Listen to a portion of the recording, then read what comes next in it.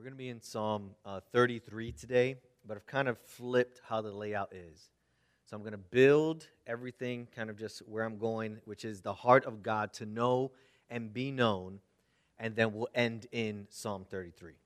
But here's my 3 points.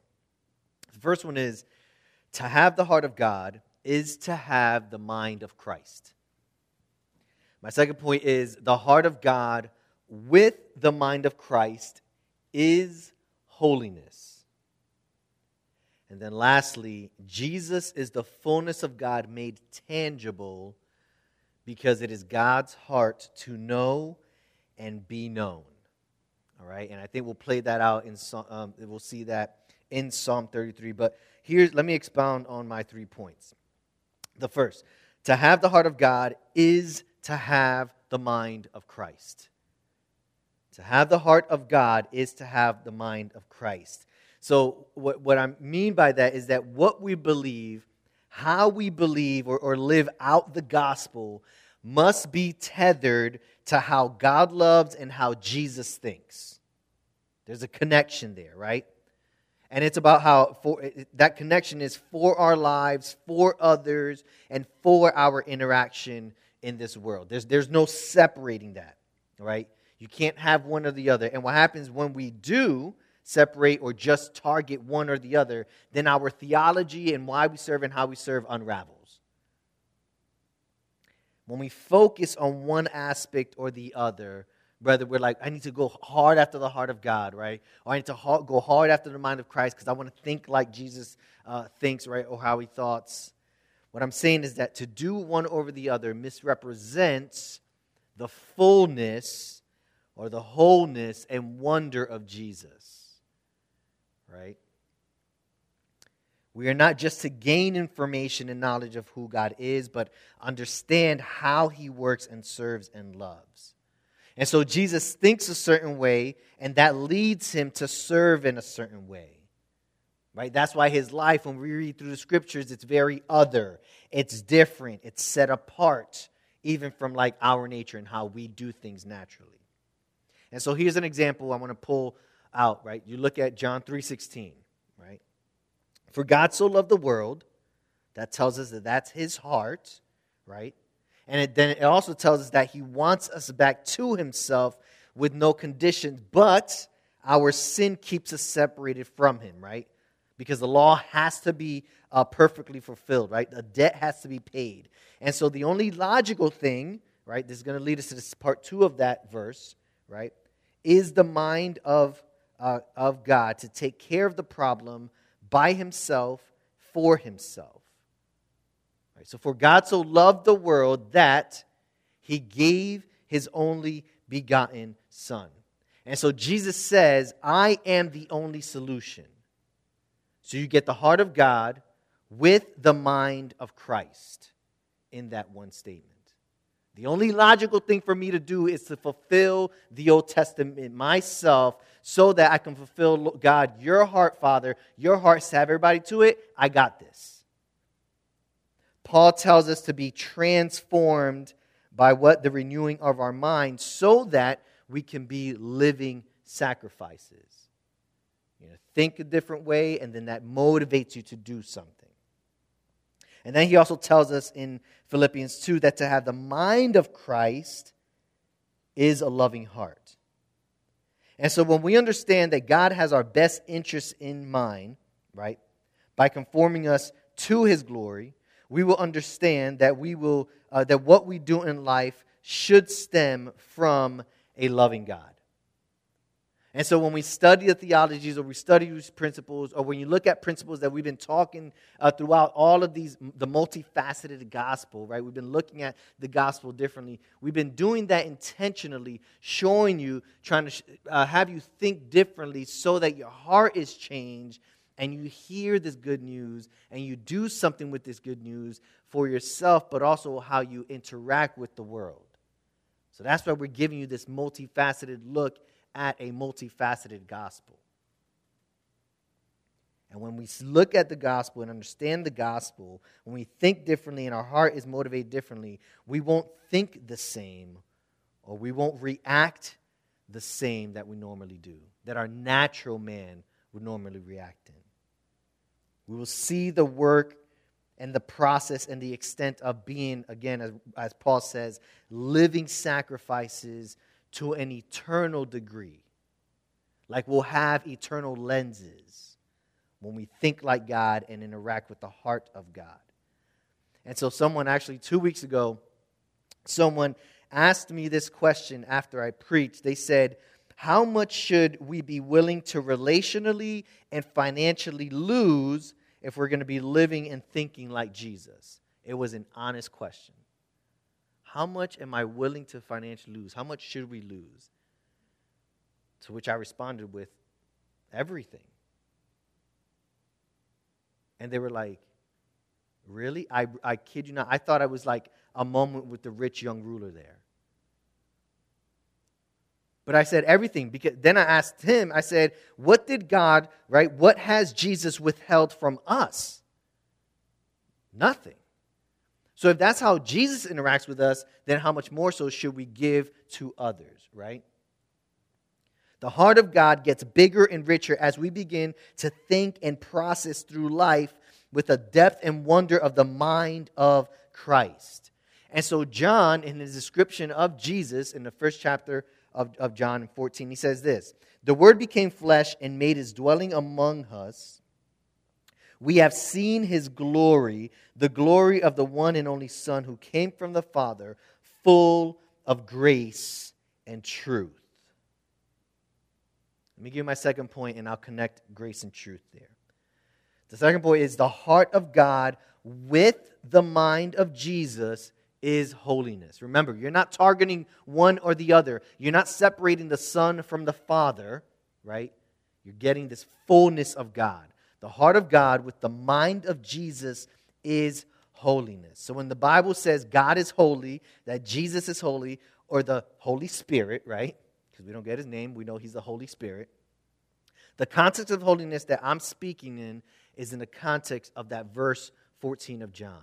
The grace and truth of Jesus. The fullness of who he is. And so grace is the heart of God. It's love, compassion, it's kindness, all of that, right? Truth is the mind of Jesus. Justice, knowledge, righteousness, perfection, sinlessness, and the like. And so grace and truth in that process, right? When you have a grace and truth process, it helps you process the most excellent way to know God and be known by God. A lot of times we look at holiness, right, and we think of holiness, and I understand that holiness is a lofty and like this excellent characteristic of God, but I'm telling you here in this context, it's the unification of grace and truth. This is the heart and mind of God, and that's what sets him apart from every other god or every other idol or every other self-proclaimed ideal of life. Right? For holiness, it means to be set apart. What sets him apart is how he thinks and how he loves. The grace and the truth that he gives. The unification of that in Jesus. And I think that this holiness is attainable for us by transformations of our mind. When we think like Jesus, we will love like Jesus. When we extend grace like Jesus, we'll speak truth like Jesus. And this is the setting apart of ourselves from the world. That's that set apart. That's what, right? We're not this anymore. We are that for God.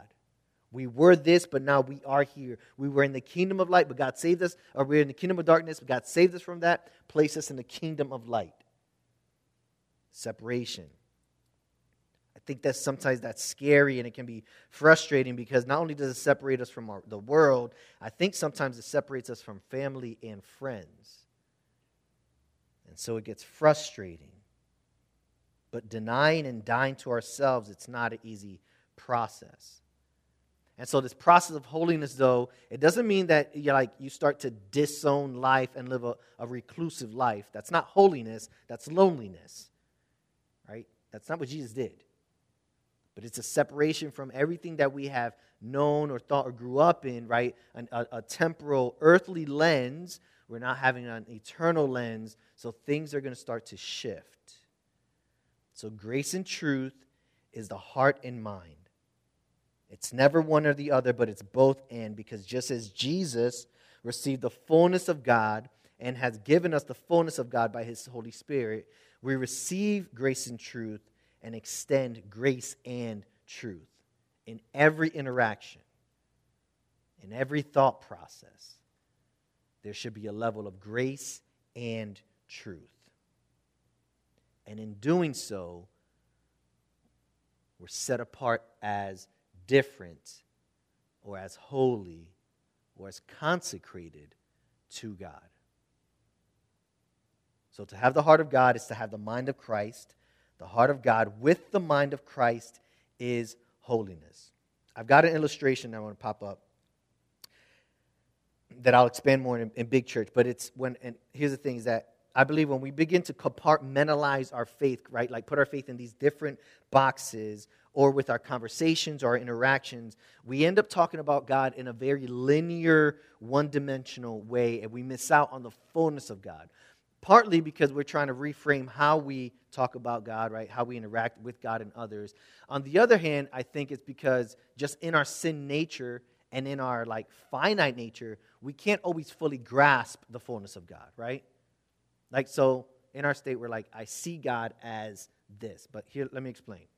So here's God, right? Complete. There's not a starting point. He's eternal. He's complete by Himself and of Himself, right? So it's represented by this no beginning, unending circle. And so here's what I'm saying when I talk about linear or one-dimensional. Typically, when we talk about God and process how He does things or how we should do things, we say things like God loves, right? And God is loving. And in another moment, like God shows grace and He is gracious. And then in another moment, we say, God is merciful, right? Or He shows mercy.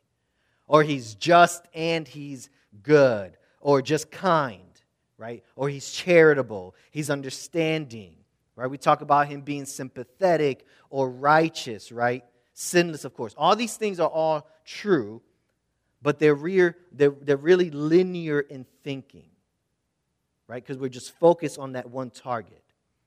And what I'm saying, when you're grasping the fullness of God and the context of the fullness of the gospel, you'll start to see that God's interaction with us and God's interaction with everybody else, it's really like a full dance. It's rich, it's deeper, it's complex. And so by this picture, what I wanted you to see is that if you tug on one string like love, you're not just tugging or plucking away on one string, you're strumming on the fullness of God. There's a song to be sung, right? That's so much richer when you hear a full strum through a guitar, when you hear full keys and notes played on the keyboard, when you hear the harmony of singing. You hear the music, you enjoy the arts. And so that's why some people, I think, get caught up when we're evangelizing through the gospel. Yeah, but all these rules and the do-nots, and they don't understand that, yes, while God is just, He also loves. We're not just plucking on the one string, you're strumming on the fullness and the wholeness of God. And so really, in my understanding, just to give a counteract of this picture, God is more like a Celtic knot. That's a stark difference, right? It's weaved, it's intricate, it loops and flows, there's movement. You can see it, you can feel it, right? God's like an Arabic mandala or a kaleidoscope. Remember as a kid, as a kaleidoscope, you would look through, you see the prisms, you see the light, it shifts, it changes, right? There's an awe there. And I understand like my illustration is going to fall apart because I'm trying to grasp the fullness of God. I get that. But I hope that you can see that there's a fuller picture when we talk about God, when we engage the Lord. And with that, He allows us to engage others with His fullness because He's given us the full Holy Spirit. We're not just tapping into it. I need more faith right now. No, He's given you all the faith you need. You just got to walk in it. Walk in and bask yourself in the glory of God. Because we've been given the fullness of God by Christ. And then Christ sent the fullness of the Holy Spirit to all of us, and that's residing within us. And so we get the mind of Christ and the heart of God, the grace of God and the truth of Jesus. It's a drastic difference. And I think a little bit, you look at these things, or like back to like the kaleidoscope, and there's an awe, but sometimes you get a headache looking through it, at the mandalas, at the geometric shapes, and I think that's okay. Because we're not meant to grasp the fullness of God. He's bigger than we are, right? But the fullness of God and the complexity of God is known and understood and made tangible by Jesus. Before, Jesus was like, or God was like this distant thing in the past, right? You read in the scriptures of the Old Testament, like people couldn't go up to the mountain. They were like, Moses, you go. There's lightning and like thunder and I don't know what's happening and clouds. And there was a disconnect there. But then enters Christ, the fullness of Jesus. So my third point is, Jesus is the fullness of God made tangible, approachable, safe, because it's God's heart to know and be known. God wants to know you, an individual people, and God wants all of us to know who He is. And so when we embrace the gospel and understand the gospel and understand and embrace the fullness of Jesus in grace and truth for ourselves and for others and for the world, we fall in love with a good God that has our best interests in mind and is calling us to a true life, not just some linear walk. Fullness of God in Jesus made a way for us to have no hindrances to God. That's the gospel. We get to enter in. So there's no longer a need to feel alone, right? Or to fight and struggle on our own, or even to enjoy the fullness of life on our own. Like we get to enjoy it together. We get to be a part of this diverse family. And so we get to pray like, God, yes, you live in unapproachable light, yet here I am swimming in your glory because of Jesus. We can interact with that God, that holy God, because of Jesus. And God's heart is to know you personally and be known globally. He's that tangible and that big at the same time. This is where we get led into Psalm 33. In Psalm 33, I see all of this captured in poetic form. This is why I love poems, because poems, I think, grasp these big concepts and makes it tangible, representing a masterpiece, an art form, right? So Psalm 33, I hope you're there. It says, sing joyfully to the Lord, you righteous. It is fitting for the upright to praise Him. Praise the Lord with the harp. Make music to Him on the 10-string lyre. Sing to Him a new song. Play skillfully and shout for joy. I think worship comes forth when we grasp the heart and mind of Christ. You're called righteous. We are called upright. For the word of the Lord is right and true. He is faithful in all that He does. I hope you hear that, like that grace and truth there, that heart and truth and mind there. Verse 5, the Lord loves righteousness and justice. The earth is full of His unfailing love. By the word of the Lord the heavens were made, their starry host by the breath of His mouth. He gathers the waters of the sea into jars. He puts them deep into storehouses. Let the earth fear the Lord. Let all the people of the world revere Him, because He is holy, right? For He spoke and it came to be. He commanded and it stood firm. The Lord foils the plans of the nations. He thwarts the purposes of the peoples. But the plans of the Lord stand firm forever. The purposes of His heart throughout all generations. Blessed is the nation whose God is the Lord, the people He chose for His inheritance. From heaven the Lord looks down and sees all mankind. From his dwelling place, he watches all who live on earth. He who forms the hearts of all, who considers everything that they do. God's great, God's transcendent, and yet knows you personally. No king is saved by the size of his army. No warrior escapes by his great strength. A horse is a vain hope for deliverance. Despite all its great strength, it cannot save. But the eyes of the Lord, the same God that created the heavens, right, and the starry hosts back in verse 6, and gathers the waters, right, and the deeps into storehouses in verse 7. The eyes of that God are on those who fear him and on those who hope is in his unfailing love, to deliver them from death and keep them alive from famine. We wait in hope for the Lord. He is our shield and our help. In him our hearts rejoice, for we trust in his holy name. And I love verse 22. May your unfailing love be with us, Lord, even as we put our hope in you. Jesus is the fullness of God made tangible because it is God's heart to know and be known. And so that's what we get to do.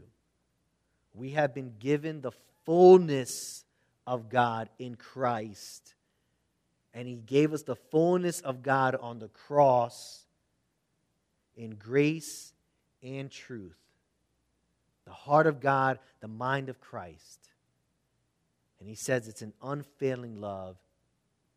He gives us his Holy Spirit, and then he sends us to share that with others.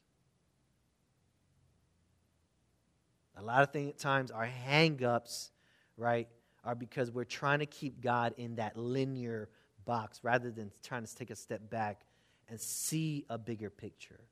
Pray through grasping a bigger picture. Pray that the Holy Spirit unveils a bigger picture. Even how you interact and have conversations with people who are kind of like, yeah, but help them see that there's a bigger picture. A Celtic knot, if you will. Not just these random, linear, geometric, right, boxes. Does that make sense? The fullness of God in Christ. He's made himself tangible. And then I don't know why, but he says, I want you to go represent me. But we're here. You get to interact with others, hug others, listen to others, share meals with others, right? Be a tangible presence of God where you live, work, learn, and play. Father God, thank you so much for your time. The fact that you're transcendent, but you're not indifferent or unattainable, Father. You've given us Jesus. You've given us your Holy Spirit. Thank you, God, for being a God that wants to know and be known. Thank you for your unfailing love, your continual faithfulness when I'm not faithful, Lord. For your goodness and your grace. Thank you that we get to be a church family that gets to love and serve on others, whether it's in Hope Kids or guest services or pouring coffee, whatever it is, Lord. Just thank you that we get to be here. A listening ear, a tangible presence of you now because of the Holy Spirit that you've given us. So, God, you're in our midst. I pray this evening that people's hearts and minds are open and ready to receive your word. And we pray all these things in Christ's name. Amen.